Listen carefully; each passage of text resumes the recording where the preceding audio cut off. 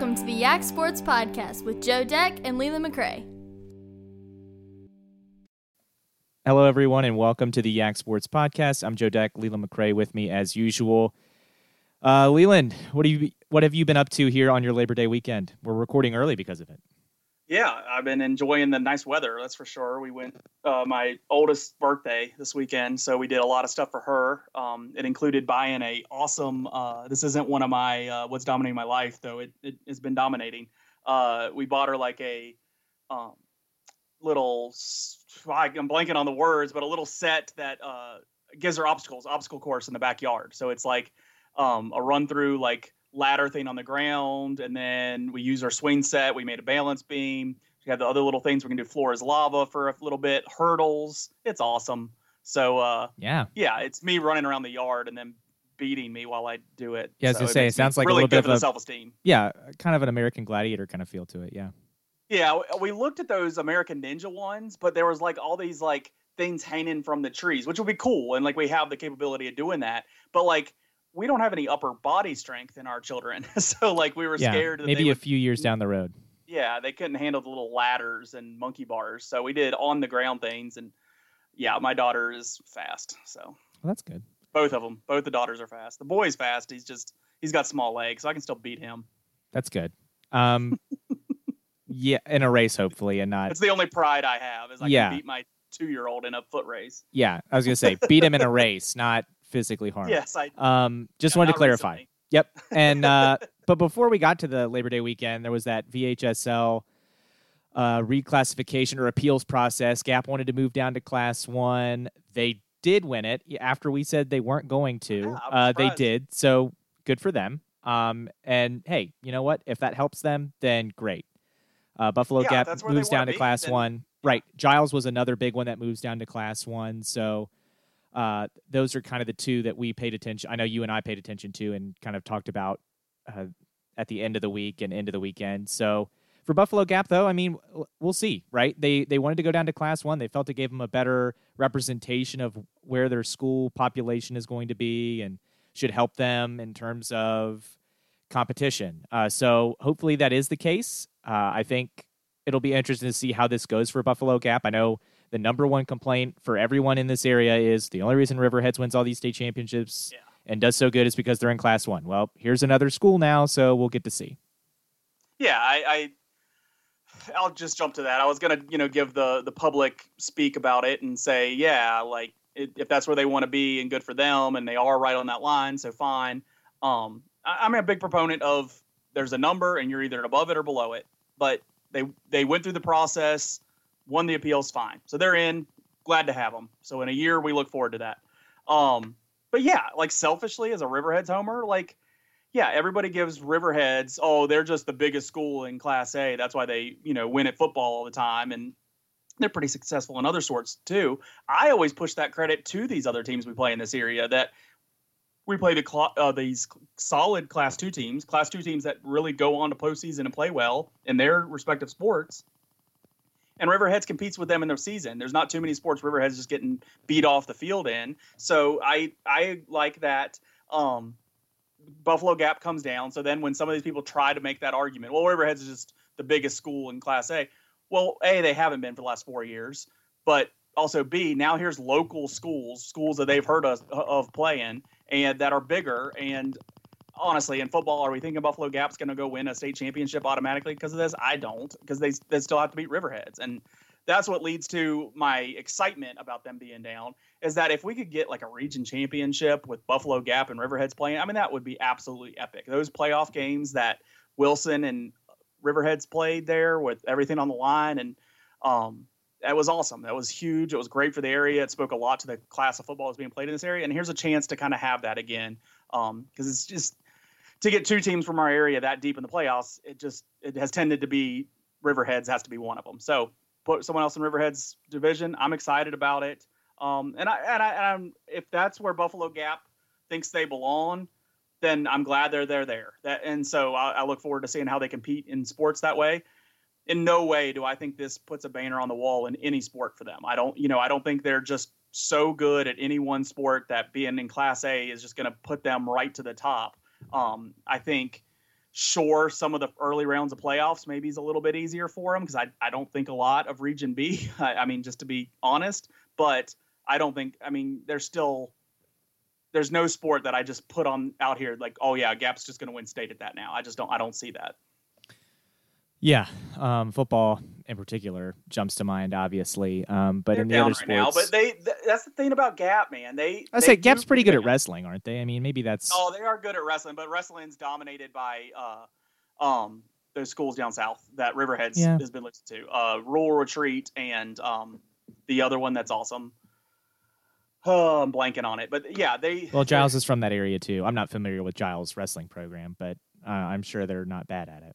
And that's the other one. In football, I mean, I really like it for football that Giles is down because Giles is a team that Riverhead's faced in Class 2 state semifinal a couple years ago, and to maybe potentially get a rematch with them in a semifinal or final, or it would have to be a final. That would be interesting. And I mean, they're a traditionally good program.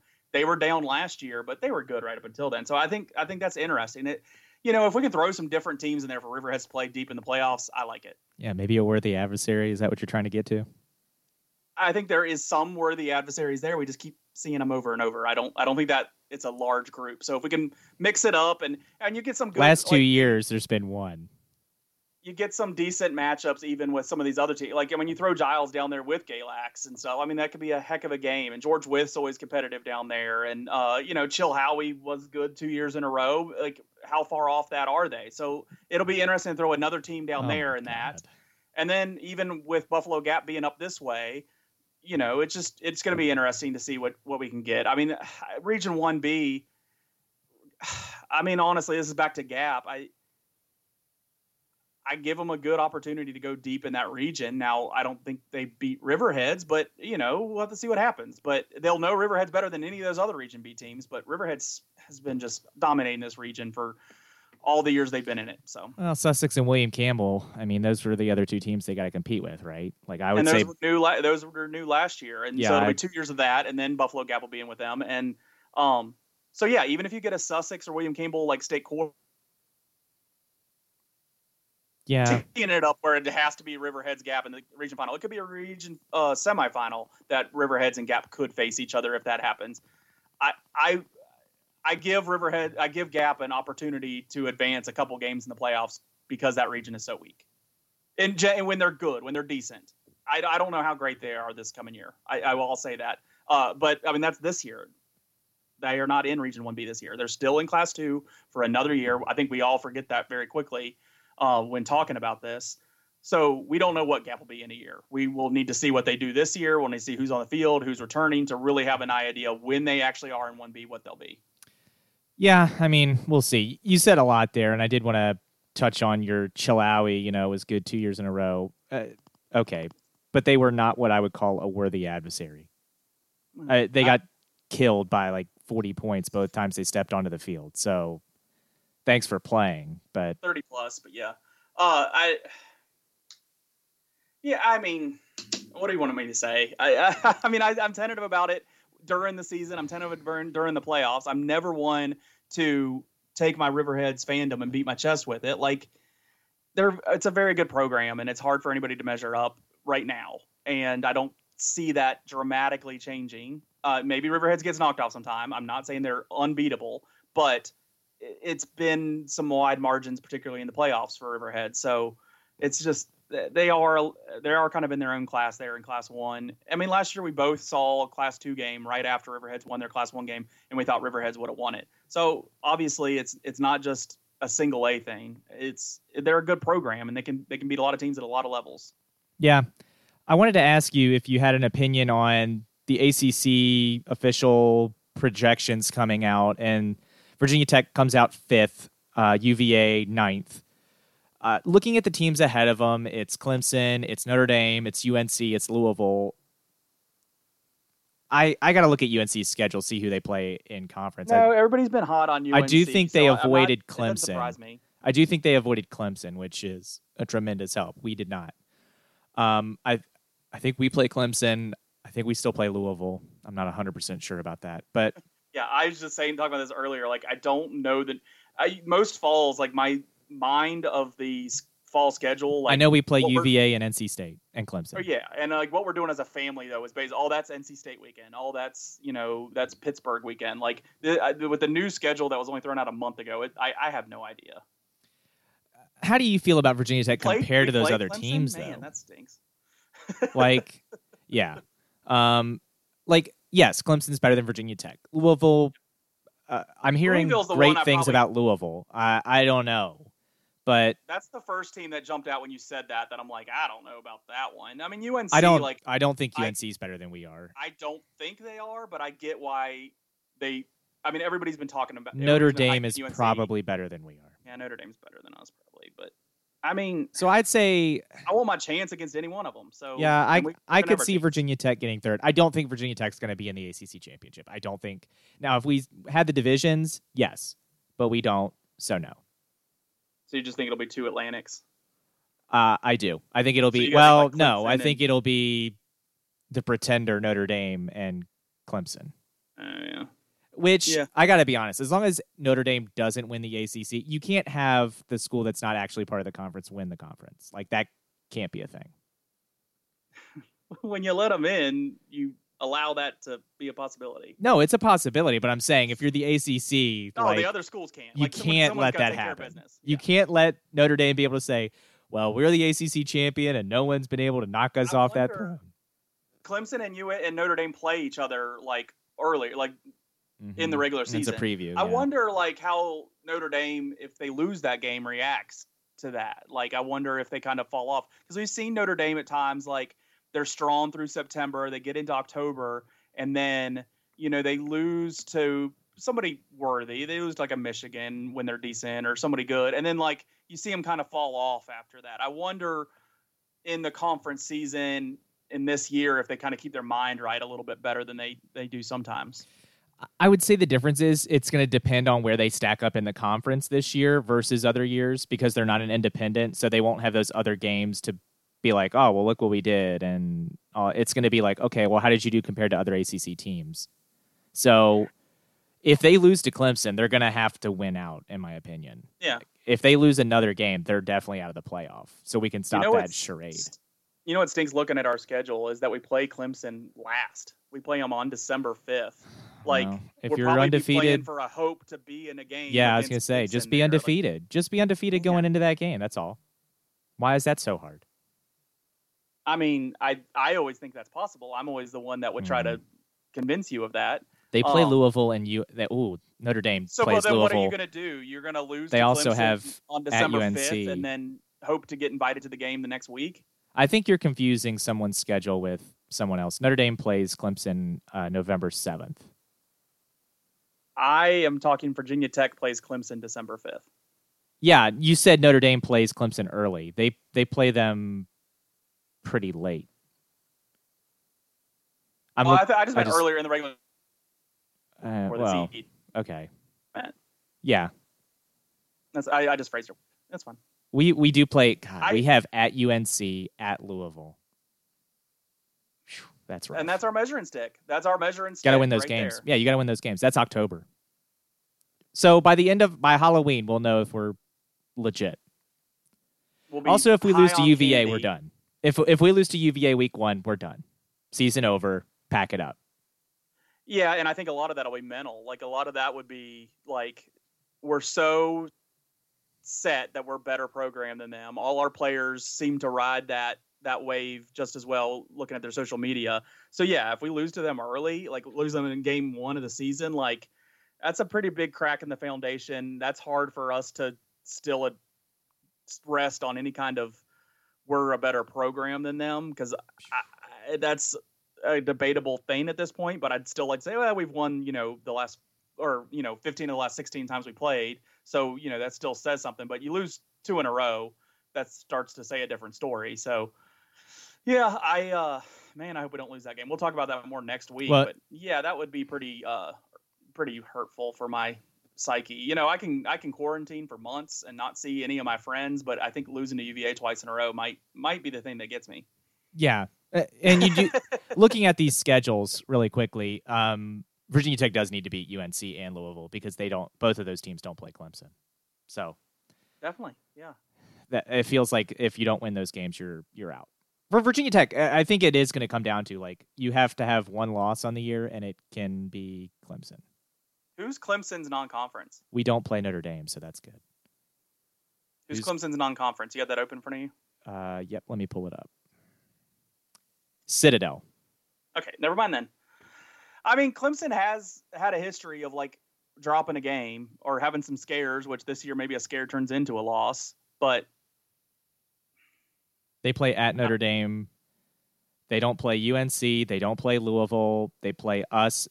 We're their last game of the year too, obviously. Yeah. There is no one on this schedule that would worry me. They got to come to us, but we don't have. They don't even play NC State. NC State's usually the team that gives them a fit because they're rivals, but they don't. That's not even on their schedule this year. That sucks. That's a rival. They play for a trophy. Why is that not a game they play? Clemson and NC State? The Textile Bowl. Yep. I did not really actually know that. Oh, obviously you only played as one team in NCAA football. I think like seasons wise, yes. Heads up, I'd venture out. Yeah. Well, I mean, I'm interested in this season. As much as I say I don't think it should be happening, I'm looking forward to it. I was gonna say I'm watching. Like I'll watch. I'm not gonna boycott it or anything. I'm not that sensitive. Like, no.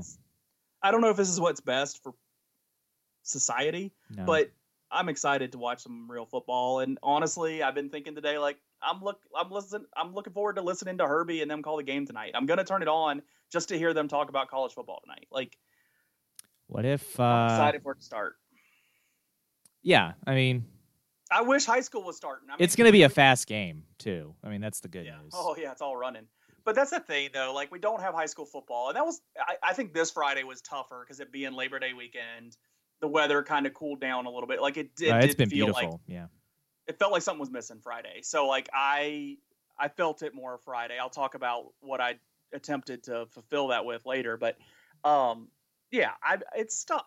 I don't think we talk about this enough. We rant on everybody that tries to play through this when they shouldn't and go about it the wrong way.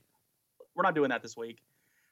I do want to say, like, I'm sorry we don't have it. I mean, it stinks. It stinks. I think we can say that. It doesn't mean we think this isn't real, but it stinks. It stinks that we don't have things in line or that this ever even occurred to where we don't have high school football like normal as fall. It's just like, man, it stinks not having it. And it's such a good thing in this area, especially because like all the communities really get behind their high schools. I think we have good fans at every game. You know, it's not just the parents of the kids there. It's, you know, good community atmosphere every Friday night. You and I are lucky to go into different stadiums and experience the different, you know, venues for that every single week.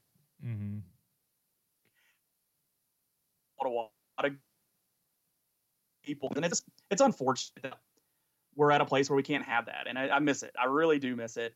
It was hard Friday night. It really was. Yeah, I mean, I hear what you're saying. I mean, the weather was beautiful, and it sucks. I understand the VHSL's decision. I'm not saying the VHSL is wrong for that decision, but like you said, it still sucks. Yeah, you can accept the reality and still say it sucks. And I mean, you were asking me which game we'd be calling this week, and just looking at the schedule, I was like, man, like we did have an argument, yeah. Yeah, but like none of these first 2 weeks did we have any great games to call, really. Like there was nothing that jumped off the sheet, but it was still like I'd like to go call any one of these right now. Like let's just say unofficially we would have called unofficially. I would have put my vote in for Covington at Stanton. I think it would have been a good game. It was a good game last year. It's been an interesting game to call, especially because Phillips would have had a lot of familiarity with what Covington is because he was coaching at Bath County before. There have been some good storylines to talk about there. Well, they beat him last year at Covington, so there's that storyline too. It was a 1 point game, I think. Games they won last year. Yeah, I think it was a 1 point game, something close. Something real close. So yeah, there was a lot to talk about that game. You had Stuart Straft and Waynesboro playing, which probably wasn't going to be a good game. Stuart Straft probably roll them, but it's two locals playing each other. You have Waynesboro with a new head coach and them trying to kind of revive what they had going because they were really on the brink of not finishing the season last year with lack of participation. who else do we have? What was that conversation? We had Fort Defiance was playing like Liberty, hosting Liberty. Yeah, and that was another one you said. Last year. And that was the game that cost him from not going to the playoffs last year. So that would have been like, we just had all sorts of good storylines to talk about that would have been fun to talk about, would have been fun to cover any one of these games. And instead, we'd have nothing. And when we do get a schedule in the spring, all those matchups aren't happening because we're going to just have a district season I believe just a district season and get out. So yeah, it's disappointing just not to have high school football going right now. Yeah, it is. But what can you do? Did you catch the Orioles this weekend? I saw that you guys finally had a little bit of success against that team. You guys talk so much trash against the Yankees, and I like the trash, but you just kept getting your heads beat in by them every single time. And you playing the Yankees this week and next week coming up, I was like, yeah, that's why you needed to win before you faced them, because they had always been just pounding on you. But you took 3 or 4, and you did great. And so I'll give you credit, and that's good. And you're kind of revived what you had going, because you kind of lackluster week headed into this, and you guys really turned around. You have those young players. There's a lot to like about the Orioles, and their names aren't the Yankees, so that's probably the number one to like about them. Yeah, it was frustrating the week before to watch us lose some games against some teams that I don't know. It stinks to lose to. I don't like losing to the Blue Jays. The Rays are good, so losing to the Rays is whatever. Losing to the Mets was a little frustrating because I don't think the Mets are that good, and I felt like if we had beaten the Mets, we'd be in an even better spot. We'll have another shot against the Mets starting Tuesday, and then we play at the Yankees. You had the same schedule this week. You just reverse where you're at. Yeah. So we're 2 games out of a playoff spot, though, and that's what's crazy. I mean, as bad as we were the last 2 weeks, we're 2 or 3. I thought you were 3. We're 2. It's a wild card spot. We're 3 behind the second place in the AL East, but we're 2 out of this last wild card spot. Okay. So, and because of the bad few weeks before, we definitely knew we were sellers, and we sold, and we got a pretty good haul. And we talked about that last week, the haul that the Orioles got for some of those guys they traded. And I was happy. I was like, hey, look, this is what we are. That's fine. It was fun while it lasted. Well, now we're 2 games back of a playoff spot again, and now I'm like, well, what if we got that haul and we somehow make the playoffs over the Yankees? Wouldn't that be hilarious? Obviously, Aaron Boone was complaining about umpires and everything else in the Orioles series, which no surprise. I don't like Aaron Boone. I never have. I didn't like him when he beat Boston with that home run. I don't like him on TV, and I don't like him as the manager of the Yankees. He's just annoying. I don't like his vibe. Yeah, I mean, well, there's nothing to like. I mean, he's Aaron annoying. Bleeping Boone. Yeah, he's annoying, and I'm sure him and Brett Gardner are best friends because they seem like the same kind of person. And I know John is going to tell us in the comments like, well, Brett Gardner played in the Valley League. Cool. I've never been so pumped watching a Valley Leaguer look like a clown at the plate versus Dean Kramer in his MLB debut. First Israeli citizen to ever play in Major League Baseball, by the way, Dean Kramer. So that was cool. I didn't know that. But he came in. He looked great. Yes, it's against a beat-up Yankees lineup, but he looked good. Keegan Aiken looked good. Jorge Lopez looked good this series. But that's the thing. There's no. Okay, well, it was a couple wins on a weekend, halfway through the season on a beat-up Yankees lineup. Halfway through, I mean, it's a 60-game season. There's no. Oh yeah, there's only 20 games left. There's only 20 games left. 4 is huge. Yeah, we're only 2 games out of a playoff spot with 20 games left. I'll take that as an Orioles fan. I'll take that. And look, you look at Yankee social media, the house is on fire and everyone is trapped inside and we're all going to die. Like, that's what it is like on Yankees Twitter right now, which I love. But I would look, if I'm putting money on it, no, I don't think the Orioles are going to make the postseason. But am I excited for the race that we're in? Sure. And if we have a good week this week, then who knows what happens. I'm taking it 1 week at a time. Right now, it's the Mets and Yankees that I'm worried about. So hopefully the Orioles can keep the young guys looking good. DJ Stewart came back from the Bowie alternate site. He was 0 for 17 on the season before this weekend, and then he got 4 hits. 3 of them left the yard. So that was kind of cool. Ryan Mountcastle looks good. Santander being hurt for pretty much the rest of the year is going to suck for the Orioles. But, hey, it's baseball. Injuries happen. You just got to move on. know what I would have liked to have seen is I'd like to see one of those Oriole games this weekend on national TV, particularly the one on Sunday maybe, where Cal Ripken, it was the 25th anniversary of him breaking the streak. He was there. He, at some point at the night, threw out the opening pitch, or in the afternoon, should have been the night game. You know, I don't understand Sunday night baseball scheduling. It seems like they just bought into baseball being a regional sport, or you have to just fulfill the needs of a big market, and these rivalries get played up way too much. This weekend, that Cubs-Cardinals rivalry game, which sure, it's a rivalry game, and I know Cubs are a big national team. 4 of the 5 games they played between Friday and Monday, there was a doubleheader on Saturday, I saw 4 of them on national TV. One's on right now. You could have seen all 5. Right, yeah. Okay, and I just wasn't sure about the doubleheader game. Yeah, both were on. Mm-hmm. Like, why does that game need to be on national TV every single day that it happens between MLB Network and Fox Sports and ESPN, and not put this Cal Ripken anniversary game on? I know it's still the Yankees. I know the Yankees play right into the argument I'm making, but get Baltimore on there one time. On the one night, you know, people do care about Baltimore. Cal Ripken, monument, anniversary, he's going to be there. You know, that kind of thing. Just have that game planned. And that's the thing about this season.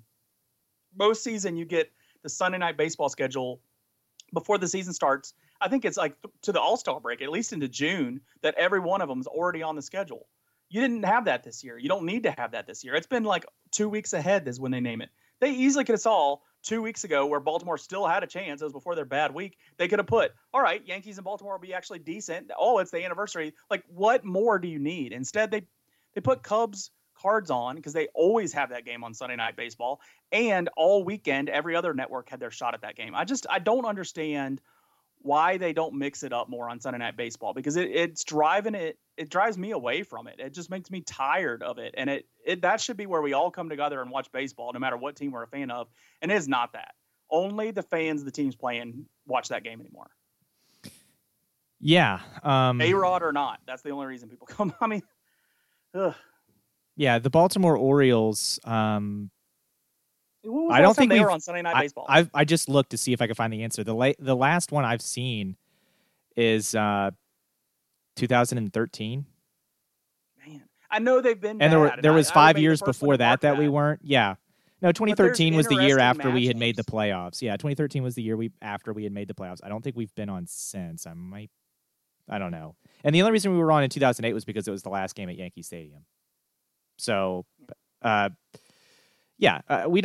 we don't get national attention. I'm pretty used to that, unless it's to laugh at us, and I'm pretty used to that. So, whatever. I just don't. It seemed like a missed opportunity here specifically. But even if not that, look at, some of these other games that were happening this weekend. You had Oakland and the Padres could have been on. Yeah, that's a potential World Series preview. You had Florida. I know Tampa Bay and Miami don't have the biggest fan bases, but they're both teams in Florida battling for playoffs. So, Tampa Bay's leading that division. That's an option.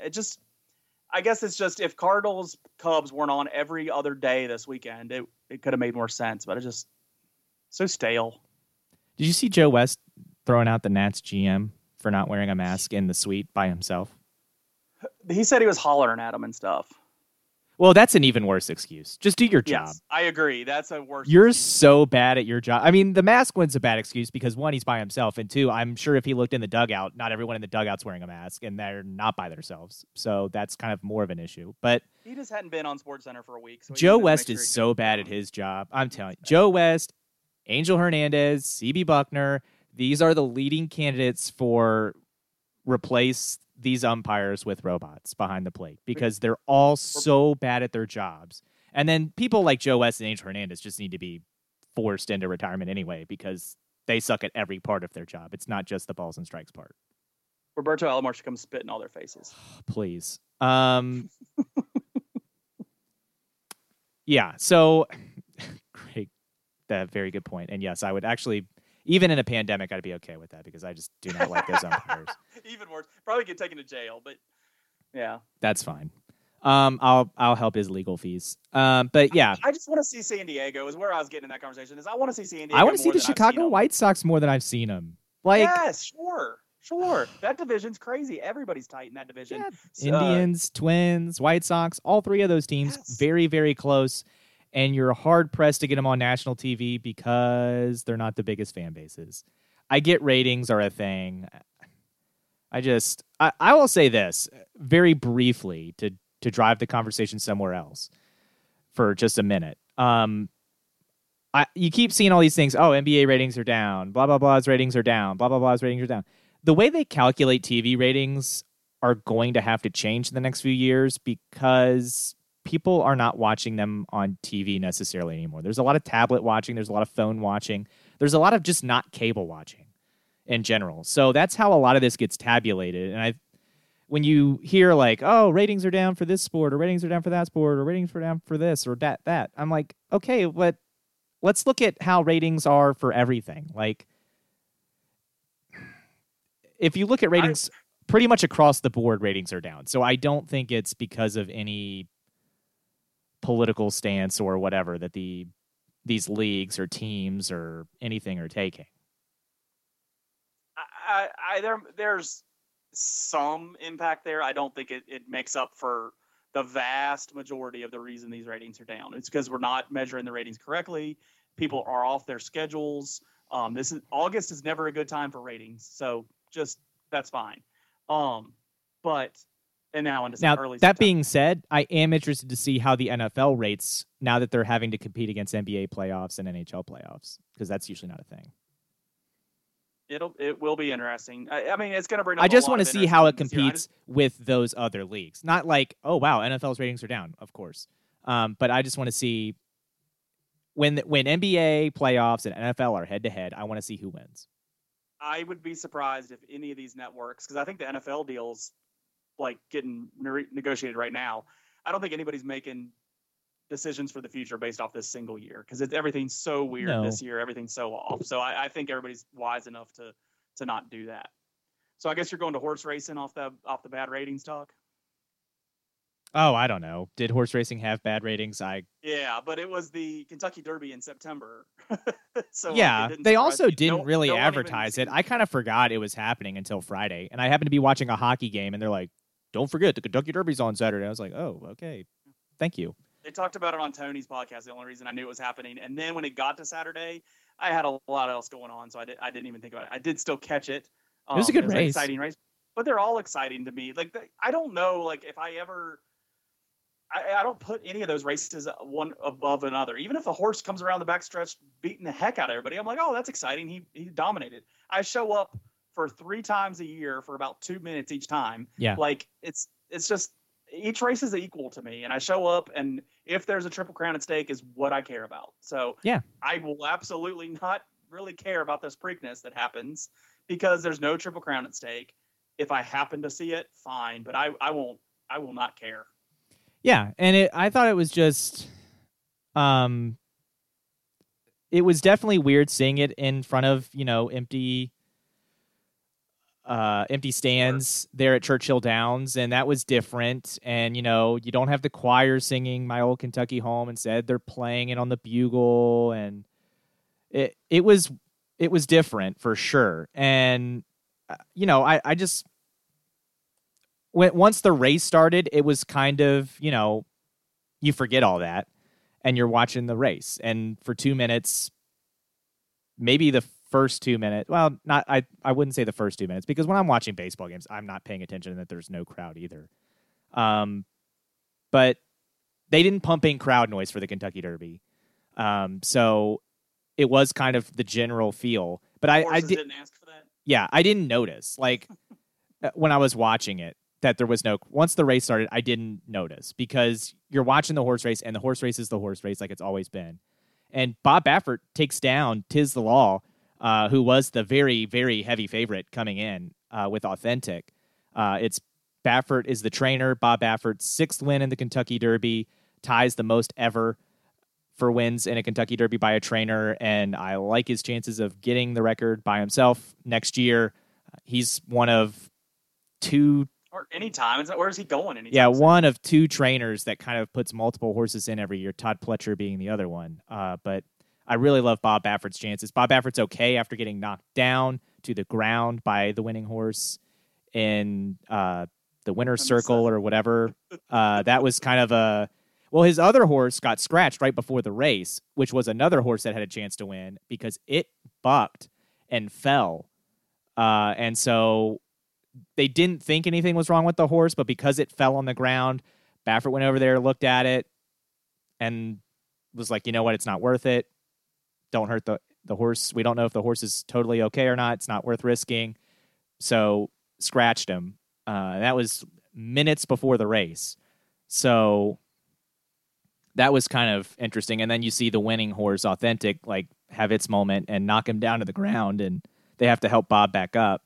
But yeah. So Baffert was making like life and death decisions, money, no money decisions about this horse minutes before the race. I was sitting in a drive-through, like anxious for them to give me my Asian food, so rice and sweet good steak and shrimp, so I could rush home to even have a chance of watching this race. So me and just so you know, me and Bob Baffert live different lives.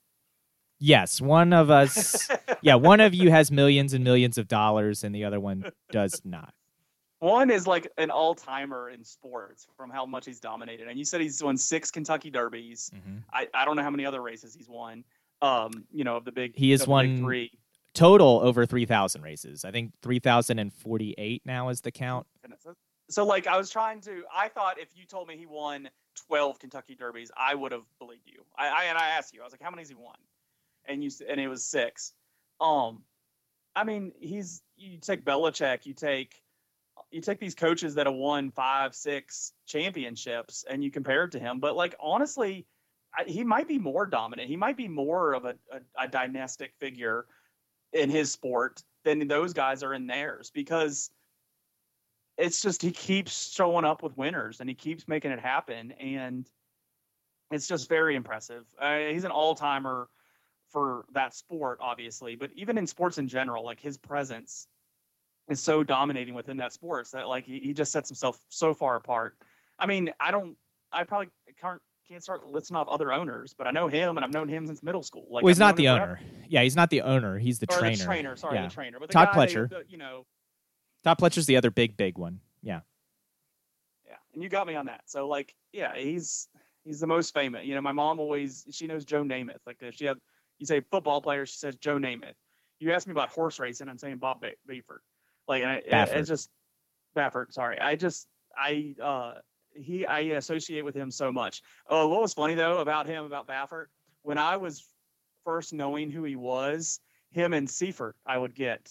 I almost for a time probably thought they were the same guy, the coach from the 49ers, because they look very similar too. Yeah.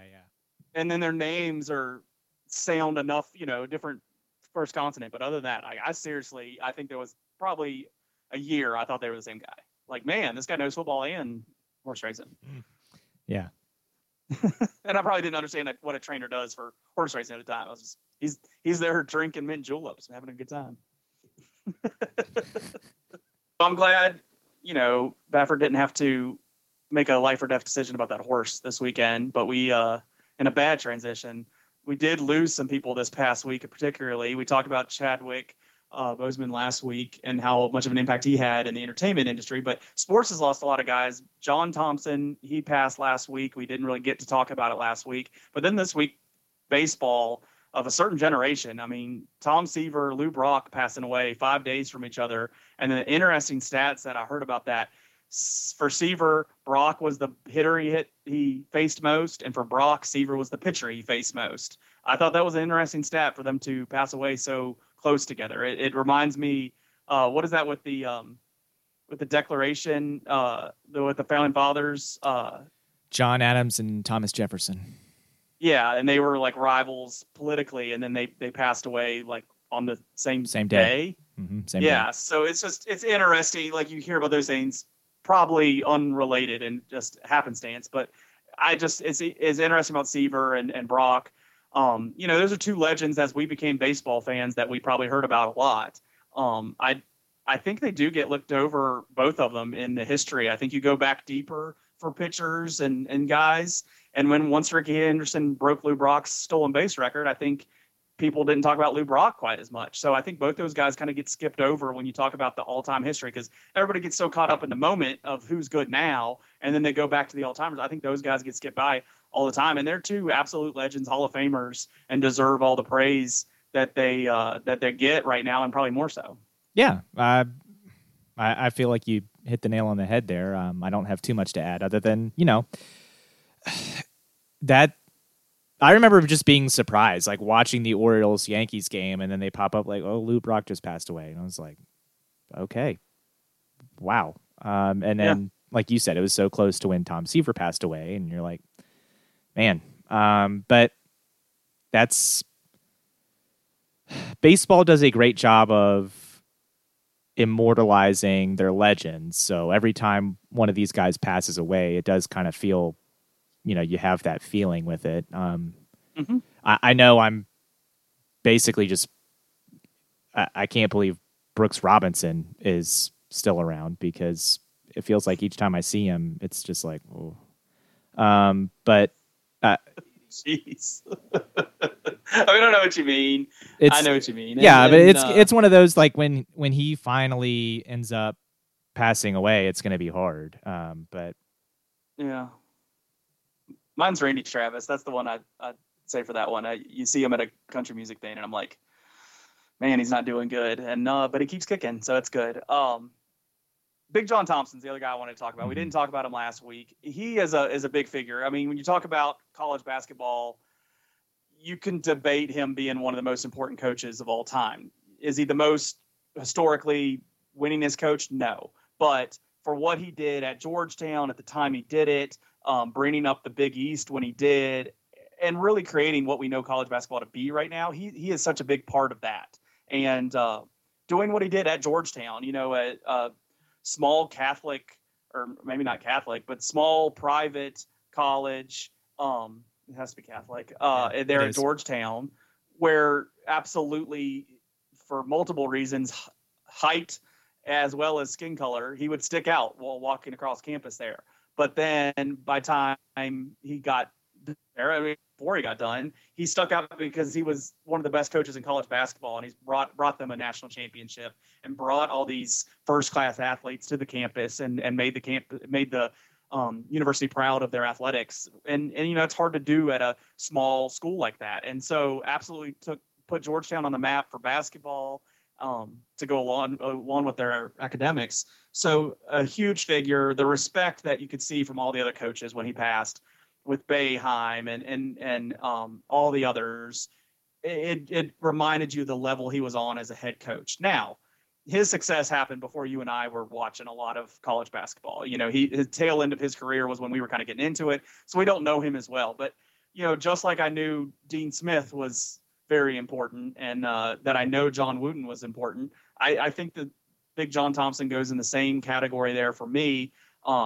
And yeah, he doesn't have multiple national championships, but what he was able to accomplish was a big deal. And I think being reminded that this last week or so has been good. I've enjoyed hearing those stories, and how much he understood his place in history there. Again, it reminded me of Chadwick Boseman, that he understood his role, that his figuring, that it took on, that what he meant racially was very important. So, and he bought into that. He supported people, rivals. He would support, particularly if they were facing a racial injustice or racial issue. He very much supported advancement of his race, and so he's an important figure. And another blow to that culture, but he was able to be celebrated at the same time, and he leaves a legendary past behind him, and that'll get talked about. Like, he's not one of those coaches that passed away we don't talk about anymore.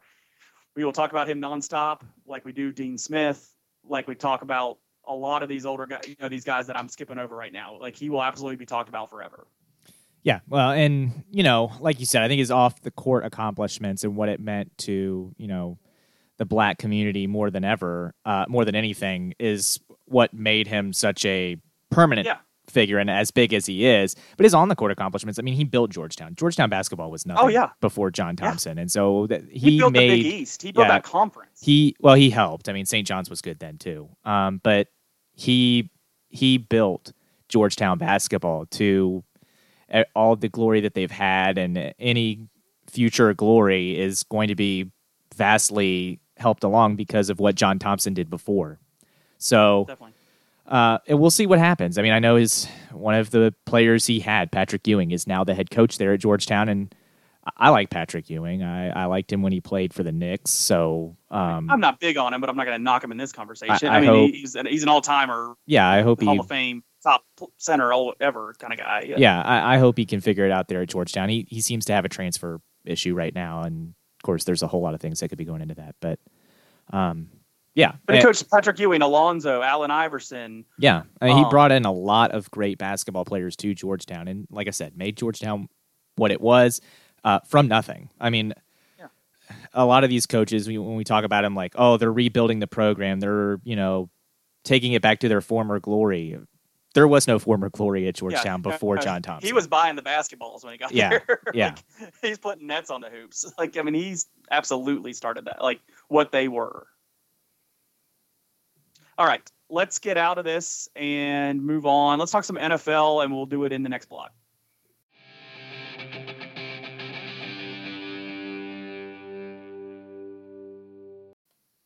Okay, Leland, last year you made your prediction that the Chiefs would win the Super Bowl. Now, you had them playing the Bears. And I was a little off on the Bears, but the Chiefs, I was right. I'm going to take that to the house. You were right about the Chiefs. The Bears would have loved to have been in the playoffs or have lost in the Super Bowl, but they were in neither. So, yeah, but you did get the Chiefs right. So now looking at 2020, let's start talking. Let's go to our division first, our favorite division, because both of our teams are in this division. I am favorite scared. Division might not be the way I call it because I hate every other team in it except my team. So yeah, but our teams play in it, and I'll make my prediction.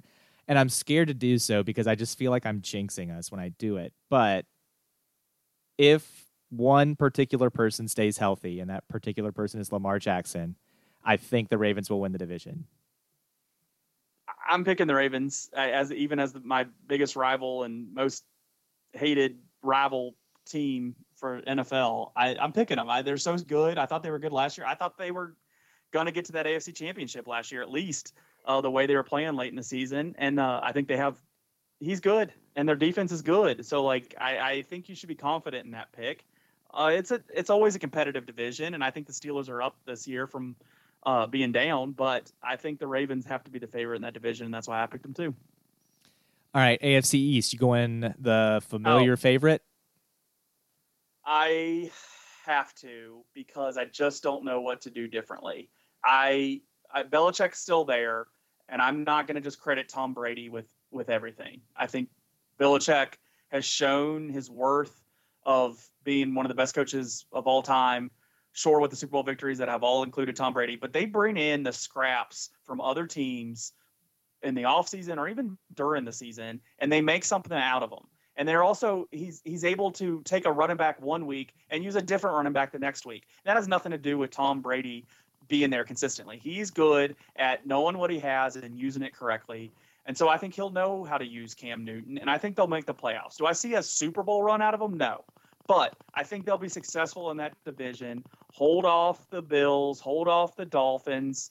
I don't think they need to hold off the Jets. I think the Jets will take care of it themselves. And I think the Pats win that division. Okay. This is the most wide open division. It's the hardest one to pick.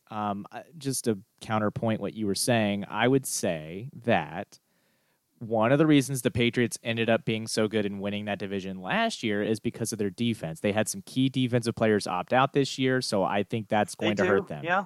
I think that's a good point. And your point about Bill Belichick's able to put any running back there. I mean, if you have a good offensive line, anybody can. That's any coach in the NFL can do that. Running backs are a dime a dozen in this league. Do they still have a good offensive line?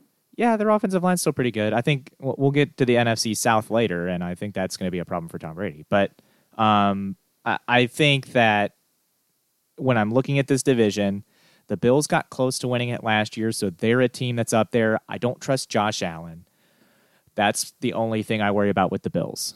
The other team, and this might be a surprise to some, But I actually think the Miami Dolphins, they looked a lot better toward the end of the year. Now they have Tua. Now they did announce that Ryan Fitzpatrick is the starter, so we'll see. But I think if they go to Tua eventually this year, then and Tua's good, I think the Dolphins could win that division. I don't think it's out of the realm of possibility. I don't agree with that, Big. Otherwise, I'd have made it. I think at the very least, Tua can be good this year. He's still going to have some growing pains as a rookie quarterback because that's what we see time after time. It's very rarely you don't see any growing pains out of a quarterback playing in his first year. I just don't think they have enough down there. I'll say it's pattern for me to pick the Patriots, but I just don't see what the Dolphins. I would be more afraid of the Bills in that division than I would be the Dolphins if I were the Patriots. No, I mean, I mentioned the Bills. Yeah, I think the Bills have a shot. It's a 3-team race. The Jets are the team that has no chance, but the other 3 teams have a pretty good chance of winning the division, I think. So now we go to the AFC South. Last year, it was Houston that won the division. Yes. I don't know who won the division. Yes. Yes. It had to be Deshaun Watson. Yeah, they played that home game. Yeah, they had a home game against the Bills. Yeah. So, yeah, it was Houston that won the division. But I think the Titans, who were kind of the Cinderella in the playoffs last year, they have Derrick Henry again. They have the same offensive line, the same defense. Ryan Tannehill last year proved that he can avoid turning the ball over. So if they can still do that, I like the Titans in what is just a muddled division of pure mediocrity. Yeah, I mean, the Colts are in there, and they now have Phillip Rivers. So that's what makes people kind of interested in maybe doing something with them because they'll be much improved at quarterback and have a little more firepower there. I don't think that's enough. I think the Titans, the way they won games last year, I think in the NFL that gets worn down really quick. I mean, you're playing those tight games. It can go either way. It's a very physical game. I like it. It's the brand of football I always tend to like more, but I just don't see them doing that 2 years in a row, like being good enough to be in the playoffs. I don't even have in the playoffs. Make the playoffs, much less go deeper in the playoffs. I just don't think I see that out of the Titans again. I think people will see it coming and kind of handle it better and handle the toughness. They'll know what they're getting into. I have the Texans going back there. I think too much of Deshaun Watson. I think at some point, J.J. Watt's going to stay healthy for a year. I think he's one player on the defense, but he brings a lot of attention and spirit to that team. I think they're due. I think this reminds me of like when the Bengals were kind of on the cusp a couple years, the Bengals, the Colts. The Colts are the team I meant. The Colts were kind of on the cusp there a couple of years, and then finally they got it going because they had a good quarterback and they had some good pieces at defense. I kind of feel like they're kind of in that area. Do they go on to win a Super Bowl with this crew? Maybe not, but I just think they're going to get over this hump at some point. So I'm going to at least put them in the playoffs this year. I don't know how far I have in advance, and I don't know if this is where they, fully go over that hump, but I think they're good enough to make it back to the playoffs, win that division. Okay, we'll see. They'll play it. Tyrod has been announced. We don't feel too strongly about our picks. We're not telling each other we're rolling too much. Tyrod has been announced the starter in LA for the Chargers. Are you going Tyrod to win the AFC West, or are you sticking with the smart pick in the Kansas City Chiefs and defending Super Bowl champs? I'm putting Tyrod and the Chargers in the playoffs, but not by way of a division win. I have the Chiefs winning the division. I think the Chiefs are built to be around here. Am I saying they're going to win 3 or 4 Super Bowls and be a dynasty and that kind of talk? I'm not saying that yet, but I think they're really good, and I don't see how much they lost this year that really is going to just take them way off course. So I have them winning that division again, and obviously we're going to talk about it more when we get to talk about the playoffs because they're really good, and I mean they're just loaded all over the field, and I think they're going to be back winning the division. Okay, yeah. I think the Chiefs will win the division too. And you have the Chargers in the wild card. For me, it was between the Chargers and the Pats. I didn't pick the Pats to win the division, but I do think Cam Newton is electric enough on the offensive side of the ball. He has enough in the tank to get the Patriots into the postseason. So I'll put them as a wild card with the Steelers. I think that's a success this year for the Patriots. If they make the playoffs this year, I think that's success. I don't think they're one to win the Super Bowl. I don't think that's gonna be their decider if it was a successful season or not. I think they made the playoffs. They were a success this year. Bringing in a new starting quarterback this year, I think that would be a success. So I think that'd be impressive. I have one in the division you have in, though, so we're not too far different. And I appreciate you putting my Steelers in there because I put them in there as well as a wild card. Ben being back healthy, I think this is kind of part of his last hurrah here. I think he's going to have he has some gas in there, and I think he's going to get some stuff done. He's got some receivers to throw it to, and he's still going to elude people in the pocket like he always does because he's not fast doing it. It's just awareness and taking the right step at the right time, and he can still do that. So I think they're going to have some success this year, and they're going to be in that wild card. I wouldn't be surprised if they make a little noise coming out of the wild card. I'm not saying go to the Super Bowl. I just wouldn't be surprised if they beat somebody on the road in the playoffs and maybe make the next game pretty tough as well. But I got the Steelers in there along with the Chargers in the wild card in the AFC. All right. Moving to the NFC. Let's talk the NFC North. For me, it's the Green Bay Packers. I know the Vikings won that division last year, but I just am not buying the Minnesota Vikings. I don't think they're going to be back. And I think that Aaron Rodgers figures it out again and gets back. He's got a lot of pressure on him, right? Because the Packers drafted Jordan Love. So I think Aaron Rodgers goes out, does really well, and gets the Packers into the postseason, and then kind of puts the Packers kind of in an awkward situation where they were when they drafted Aaron Rodgers. Like, okay, what do? We have this great and Brett Favre that is aging, and we have his replacement, or who we think is his replacement, waiting in the wings. What do we do? So I think that decision has to come this year, though. It didn't with Aaron Rodgers. It wasn't 1 year. Yeah, no, but I think it starts that question then. Yeah. Like, okay, so the guy that we thought maybe was done actually looks like he's good. Now, the difference is Aaron Rodgers isn't retiring and coming back all the time. So that's the main difference between him and Brett Favre.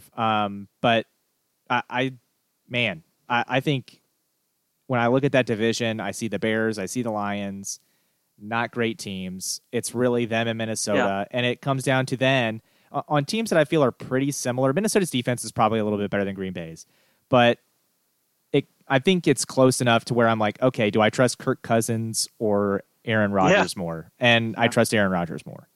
I think that's the thing about this whole division. It's just like you're saying, and this happens in life sometimes. You're picking against something instead of picking for something.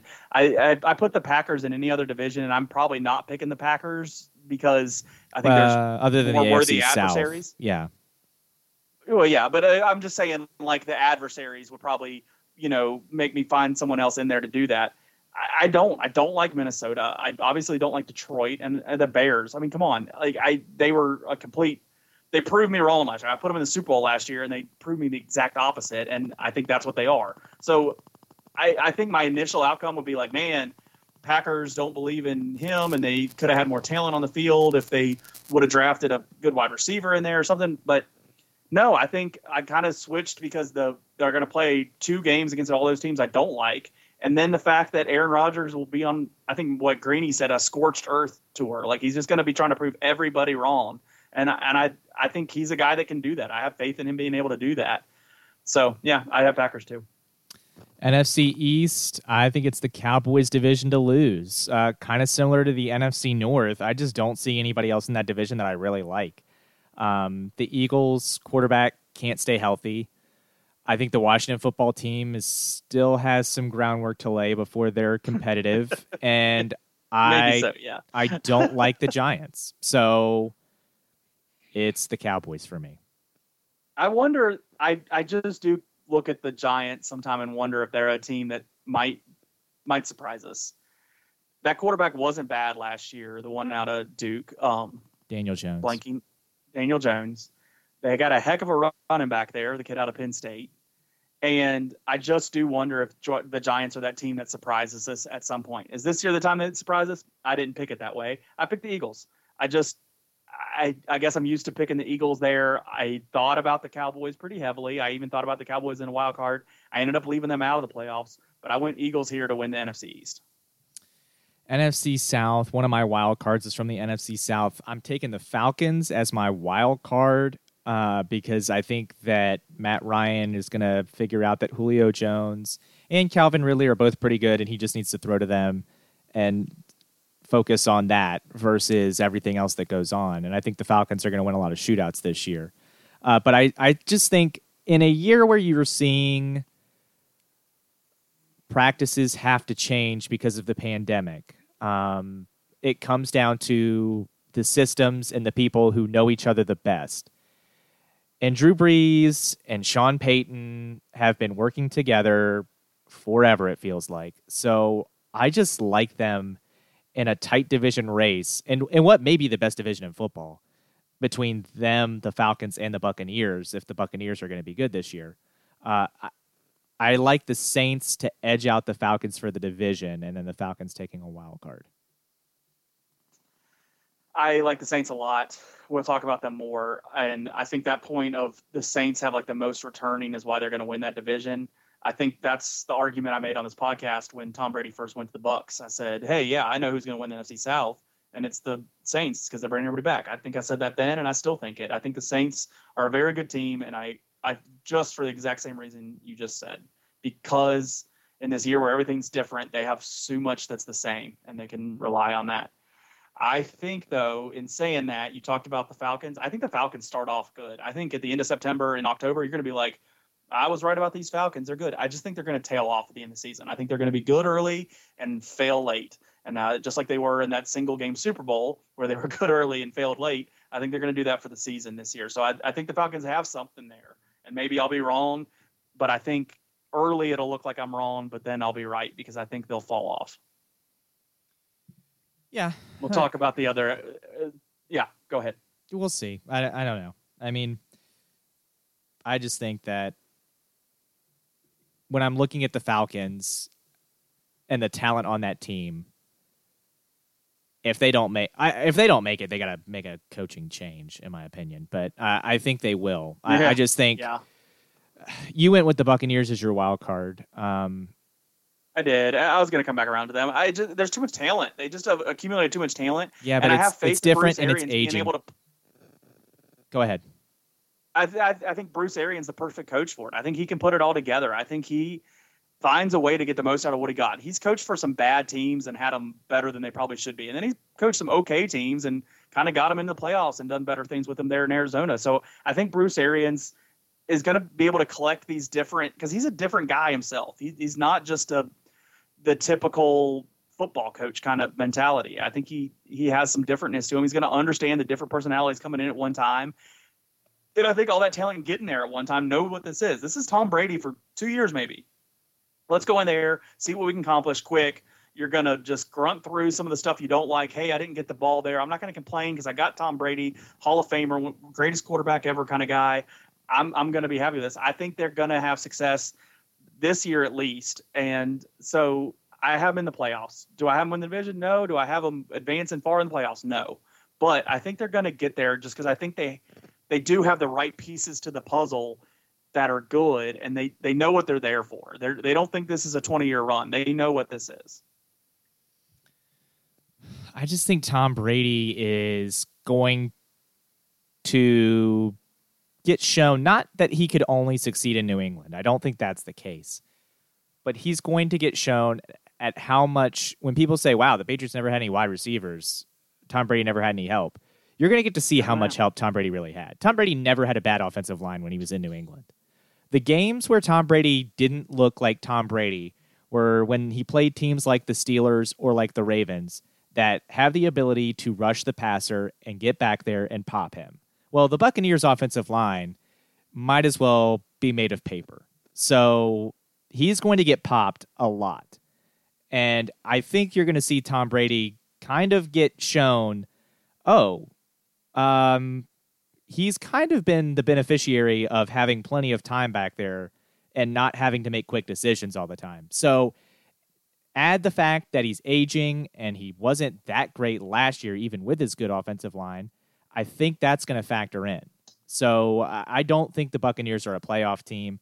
I think they'll be close, but I don't think they're going to be a playoff team. And I think That's going to give, I don't know how many years we're going to have this conversation in head-to-head with Belichick versus Brady and who wins which year, but I think Belichick wins this year and Brady loses this year. Yeah, I understand what you're saying. I think for a guy that doesn't really lack motivation in Tom Brady, I think he's motivated. So I think it's important to have that in front of him. I think we'll see how motivated he is when he's on his back. I mean, moderate success. Yeah, we'll see how motivated he is when he's on his back, because that's where he's going to be a lot. I mean, the last time he had good receivers, I know your point is the offensive line, but he does have really good wide receivers if he has time to get it to him. The last time we saw Tom Brady with good wide receivers, he won like 19 straight games before losing the Super Bowl. What a loser. But let's go to the NFC West. We're going to go back up to the West. Yeah. This is going to be a crazy division. So if it's not the NFC South that's the best division in football, it's the NFC West, because you have the Rams, the 49ers, and the Seahawks. And the Cardinals are better. We'll see what Murray does this year, but if he can keep progressing, that's not a bad team either. So all that being said, I think the Cardinals are last place in that division, but I like Seattle to kind of rebound. Russell Wilson is a very smart quarterback. He is great at escaping pressure, and he's the rare guy that, in addition to being able to scramble, I totally have faith to fling the ball halfway down the field and be totally okay with where it's going. So I like the Seahawks to kind of rebound this year and win that division, edging out the Rams, who I have as my wild card, which means I have the defending NFC champion San Francisco 49ers not in the playoffs. When you look at it, historically, the team that has won the NFC, if they have not won the Super Bowl, they have not done great the following year in terms of getting back to the playoffs. Now, the Rams were not bad last year. They were 9-7. It just wasn't good enough to get in the playoffs. But I do think the 49ers miss out. I think Jimmy Garoppolo is not great. So I think that hurts them a little bit. And I think the Rams just play better and win out against the 49ers in a close wild card race. And then again, another close race for the division. I think the Seahawks take it. So like you, I have the two NFC West teams making it. I have the Rams winning the division, the 49ers making it in. I liked what I saw out of the 49ers generally last year. I know Garoppolo tailed off at the end of the season. I think that's some growing pains you see out of some guys kind of stepping into that role sometimes, that, you early in the season you're better and then you kind of tail off. And I've seen a lot of guys have success after that. I like the roots that he comes from with the coaching he's had in New England. I like what he has there in San Francisco. So I think he'll be better, and that's why I have them still in the playoffs, but coming from a wild card spot. Probably not getting terribly deep in the playoffs, but in there. But the Rams, I don't know, man. They're good. McVay always impresses me. There's just never usually a time with him that I'm just not impressed with him. I know last year was the rebound down year, but I think they rebound back up now, and I think they're good. I think they got talent in a lot of spots. They're securing that up. I think this is one of those NFC teams we're going to talk about for a long time, and this is part of that. I know they had a bad year last year, but I think they're back up this coming year, and they do well and win that division. I just don't like Pete Carroll as part of it. I guess I always. That's fine. I don't like Pete Carroll. That's fine. I just don't. I didn't like him at USC. I know he's a player's coach. I know he's probably a great guy and a nice guy. I just don't like him, and so I don't root for him. I have no real big problem with Russell Wilson in general. I didn't like him when he was at NC State because he was in the ACC playing the Hokies. That's why I didn't like him, and that's why I root against him. He's not a bad guy. He's not a bad player. He's from Virginia. He's from Richmond. There's a lot of reasons I should like him. I haven't tended to, and I think it's because he's played his whole career with Pete Carroll. They don't have Cam Chancellor there anymore, so why should I like the Seahawks at all? So I'm not picking them. Okay, that's fine. But they could win. I mean, I'm not arguing that they might. I mean, they're good. They're going to be in the mix. They're not going to be terrible. I agree. The Cardinals are going to be the worst team in that division, but I don't think they're going to be a bad team in that division. I think they're going to be a 7-win team in that division. Like, not great, not quite 500 because they're getting beat up by the rest of the division, but they're not going to be picking in the top 3. So I guess to wrap up the conversation here, I have the team winning the AFC you don't have in the playoffs. I think Tennessee, I was impressed with their running game and their offensive line and the fact that Ryan Tannehill doesn't turn the ball over and their defensive play from last year. So I think that's going to be good enough. Now, if I wasn't picking the Titans, my next pick was going to be the Ravens. But I think the biggest concern I have with the Ravens is Lamar Jackson in the playoffs. Look, it's only been 2 games, so small sample size, but both games in the playoffs, he has not looked good. One was against an actual good defense in the Titans last year. The other was against the Chargers, who he absolutely should have beaten, in my opinion. But he didn't, so they didn't. I also think the Ravens defense, while I don't disagree with the move they made at the end of the year, the end of a couple weeks ago, right before the season starts, of getting rid of the safety whose name is escaping me, but from Seattle. Yeah. He was involved in some off-the-field stuff in terms of... Earl Thomas. Thank you. I needed the first name. Thomas. Yeah, Earl Thomas. Yep. He was involved in some weird stuff in the offseason involving his brother and women in a bed, so that was weird. But then he also gets in a fight with Chuck Clark, and the Ravens made their pick. The Ravens made their pick on that. The Ravens said, we're going to pick Chuck Clark over you. Chuck Clark looked good last year. He got his money. Good for him. I don't know if he's Earl Thomas good. I hope he is. But I do think the Ravens, because of that, will take a little step back defensively. That being said, I don't have a problem with cutting ways with Earl Thomas. So I'm going to pick the Titans. I just think it's hard to win back-to-back. I know Patrick Mahomes is great. I just think it's hard to do that. The Chiefs last year got in some holes in the playoffs that they managed to dig themselves out of. I don't know. I guess Patrick Mahomes did it all last year. I just think it's, when you keep doing that, I think it's going to be hard eventually to not make the Super Bowl. All that has to happen is one of those times they dig themselves in a hole, they don't come back. So I just think the Chiefs don't do it this year. The Chiefs are going to be good. Patrick Mahomes is going to be good, but I think somebody will pick them off, and maybe it'll be the Titans, maybe it'll be somebody else. I think the Chiefs do get there back to the Super Bowl for the reasons I stated why they win the division. I think the Saints win it all, and I know we agree on this with the Saints winning it all. Yep. And this is the reason. The Saints have just been on the bad luck of some weird stuff these last couple of years. Oh, some pretty they bad had calls, Minnesota, where the cornerback went for the drilling. And no, that was the Rams. They lost on the miracle Hail Mary to the Vikings 3 years ago. Well, that's because the CB went right at the receiver. And never mind. I was thinking of a different thing. Yep. Yeah. So that was the Minnesota one, and then you got the Rams where it was pass interference and they didn't call it. So and then it was Minnesota again last year with the tight end pushing off in the end zone. Oh yeah, and that didn't get called. Yeah. So they just have these they're good enough to be in the Super Bowl these last 3 years. They really are, and they just haven't got there because of weird things happening. Part of the game. You don't get a trophy for that, and that's fine. I'm accepting that. But I just think they got to break through at some point. Earlier I was talking about teams making it over the hump or are good enough just to be considered back there again. I think the Saints deserve getting over the hump. I don't know if I'm rooting for them as much, but I think they deserve it. So I'll put them in there as my pick because I've had them deep other years, picking them deep. You had them in the Super Bowl last year, and I agree. I thought that was a pretty good pick.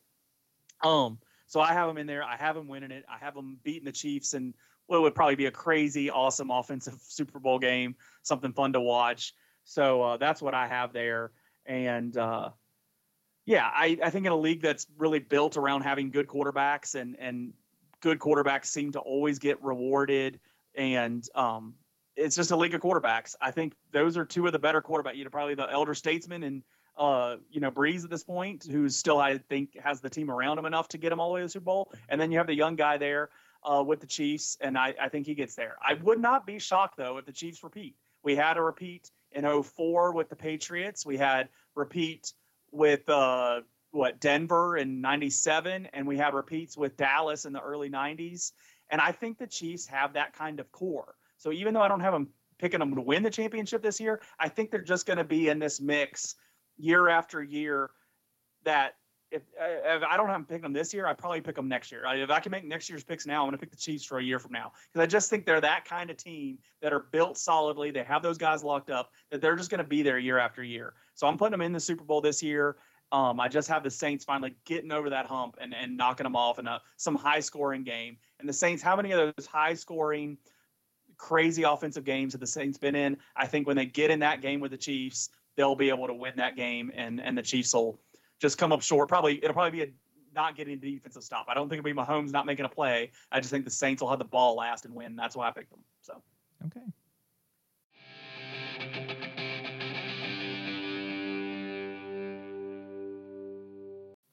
Okay, let's wrap this thing up, Leland. I guess I'll go first this time. So what is dominating my life is I went home, see Mom and my brother, and we watched a movie on Netflix. It's a Netflix movie. I think it was out this year, called The Old Guard. Charlize Theron is in it. That's the only person I recognized in the movie. She plays the lead. It's basically these people that are immortal, and they're warriors, and they're immortal. Charlize Theron's character is like from the Dark Ages. Two of the other guys are from the Crusades. One guy is from the War of 1812. He's from 1812. He fought with Napoleon in Europe. Anyway, these people are immortal. They've survived over years. They can't be killed. Even if you shoot them with 1 billion bullets, which happens in one scene, they just get up. Until eventually they die. Eventually they don't heal. And they don't know when that's going to be. They don't know how to tell, blah, blah, blah. This is the movie. And it was fine. I would say if you're looking for an action movie that you can just sit back and not have to think, and you're just watching it and it's fun, and you just want to watch people get killed in an action movie that are bad guys, then fine. This movie's for you. If you want any semblance of anything that makes sense, this is not going to be the movie for you. It almost felt like when they were making it, they're like, okay, we need to make sure that there's the opportunity for a sequel, so let's make sure that happens.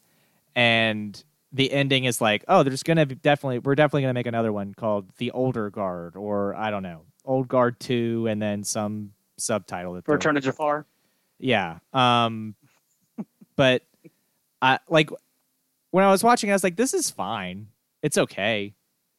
I'm glad it's a Netflix movie and I didn't pay anything to see it. But if I had paid money to see that, I'd be pissed. I mean, we'll just put it that way. If I had paid $10 to see that movie, sitting there. That's why it's there. And not if I had paid $10 to see that movie, I'd be pissed because it was just not that good. The writing wasn't good. Nothing about it was good. Netflix keeps doing that. I mean, they got Charlize Theron in this one. They had Chris Hemsworth in another one. They had Mark Wahlberg putting a team together in another one. And all of them are built to be like action franchises for these big time actors. So, I mean, they keep doing that.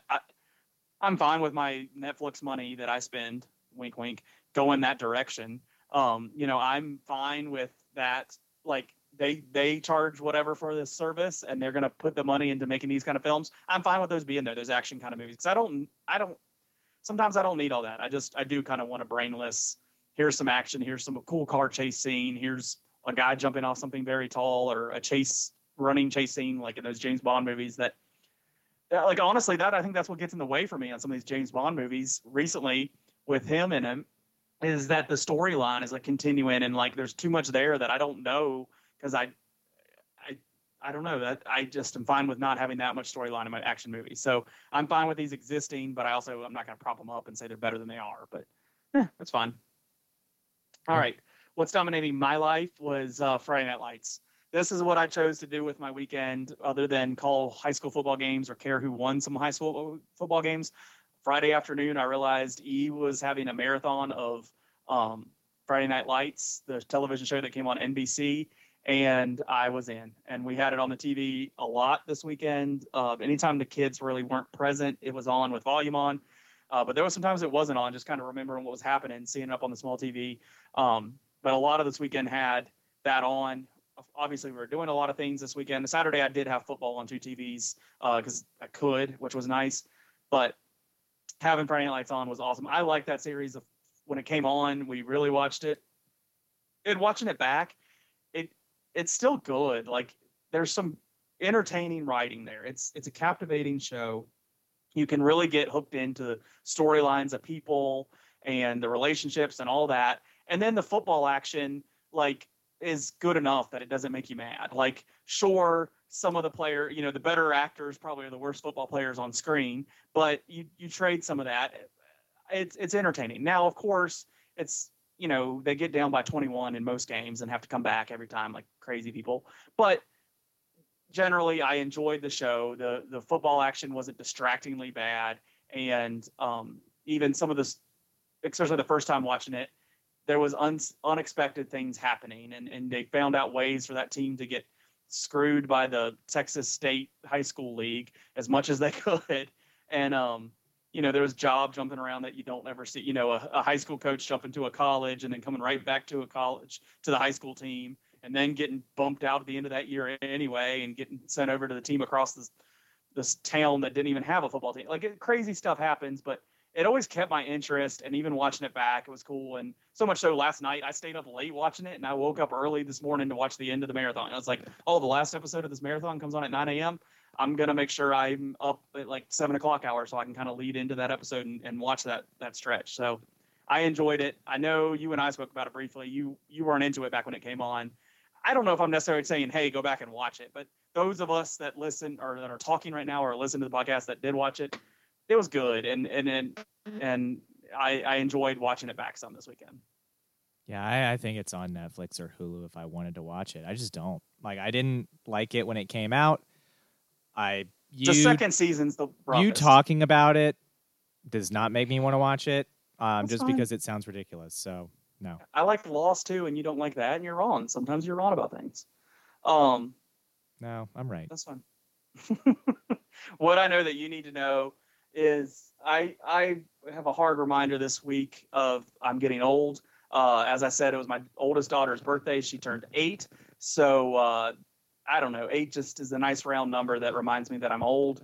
And second grade, and I can really remember second grade. I can really remember, chasing her mom around the playground when I was in second grade. So like, that's a little bothersome for me to know that she's at an age that she'll remember a lot of things. So it makes me worry about my parenting that much more, but also that, she's growing up so much and watching her open gifts, and she was acting so adult and how she did that, which was nice. But then she still can go out in the yard and pretend she's a pony. So it's just that prime age where it's kind of the best of both worlds. She's has enough independence, has enough sense to her, but then she can still be a kid. So it's nice, but she's getting old. But then I look at my timeline on Facebook, and I'm not the only one getting old. We have listeners whose daughters are getting married and starting master's degrees and all sorts of stuff. So I think I'm getting old with my 8-year-old. I know other guys are listening that feel the same way as dads. So I feel for you guys. You hear me, Jeff and Rob and the gang. We're all getting old. I'm with you guys now. I'm not the kid anymore. I'm old with you guys. So I don't know where the meetings are, but I'm ready to meet at Rowell's in the morning. Is that where the old people eat breakfast? Is that what we got to do? So I'll see you. Well, this young buck is ready to take you into the future. Let's get ready to talk about soccer coming back. I know it's been a month. It wasn't happening at some point? Yeah, it's been a month. It was a long month, but finally we are ready for soccer to come back. No, I just saw Liverpool beat the heck out of somebody the other day. Maybe in a preseason game. We lost the Community Shield. Why is my phone telling me updates on preseason games? Ugh. We lost the Community Shield to Arsenal in penalty kicks 2 weekends ago, maybe. But the Premier League starts back this weekend. Liverpool opens up against newly promoted Leeds United, which, if you follow soccer, or which if you're listening to this podcast, chances are you don't. But to fill you in a little bit, Leeds United has some controversy. Has some controversy with being promoted because they're a new ownership group. It's kind of one of those people that got their wealth in not great ways, and they're not great people, and now they own a soccer team, and they're putting money into it. So Leeds United kind of spent more money than everyone else in their competition. Now they're promoted. They can spend on Premier League level, not tops of Premier League level like Chelsea or a Manchester United or a Liverpool or a Manchester City, but up there. Leeds United is also the only soccer team that you're able to watch if you live in North Korea. So there's that. I don't know how that happened, but that is a thing. So with that being said, I don't know how that happened with North Korea. That's a common phrase. Yeah. With that being said, as much as I love Liverpool, I don't think they're going to repeat this year. I think they're going to come up just short. I actually like Chelsea to be really, really good and maybe win the league this year.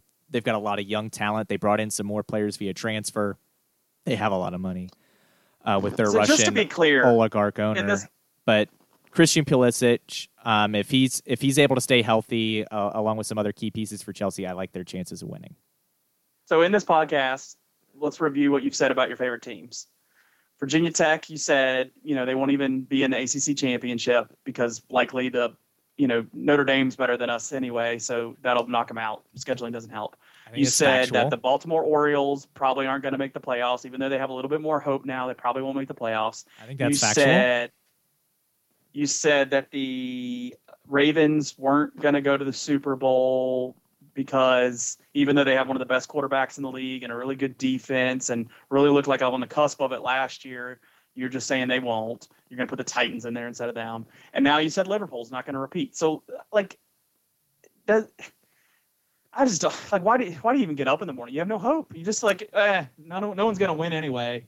Heck with it. Why even watch? If you just don't think your team, I know I didn't pick the Steelers to win the Super Bowl, but I have a way that they could, and I openly talk about it. I might not have picked it here, but the Hokies, if you're going to tell me pick somebody else to be in the ACC championship, I don't know if I am, man. So you're picking Virginia Tech to go to the ACC championship. We're going to the ACC championship according to Leland McRae.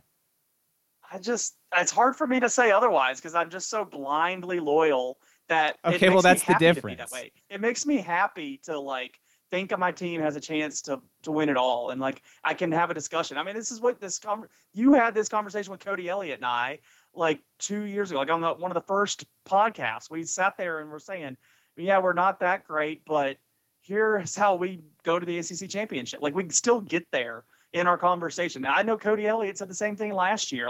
Here's the pathway for us to do it. And of course we didn't. But our way is fun, man. You should try it. Our way is pretty happy. It's a happy way. I love this. Hey, Joe, let's point to all these examples where you were right and then tell you to not be right. You're approaching this from logic and reason. You're using logic and reason in your arguments, so don't do that. I also picked Liverpool to win the championship last year in the Premier League, and they did. So there's that.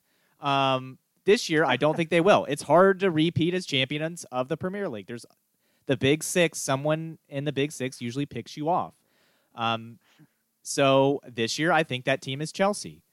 So that's why I'm not picking Liverpool to win. I think Liverpool will be second. I think it will be a race all the way to the end. But it's just depressing to hear you go through every one of your favorite teams, the teams I know you really do like and care about, and do have. Yeah, you remember 3 weeks ago when I was actually believing you think you have a chance. You remember 3 weeks ago when I thought the Orioles were going to make the playoffs, and then each loss I was texting you about how terrible baseball is and how much I hate the Orioles and how much I hate baseball and blah blah blah. You remember that?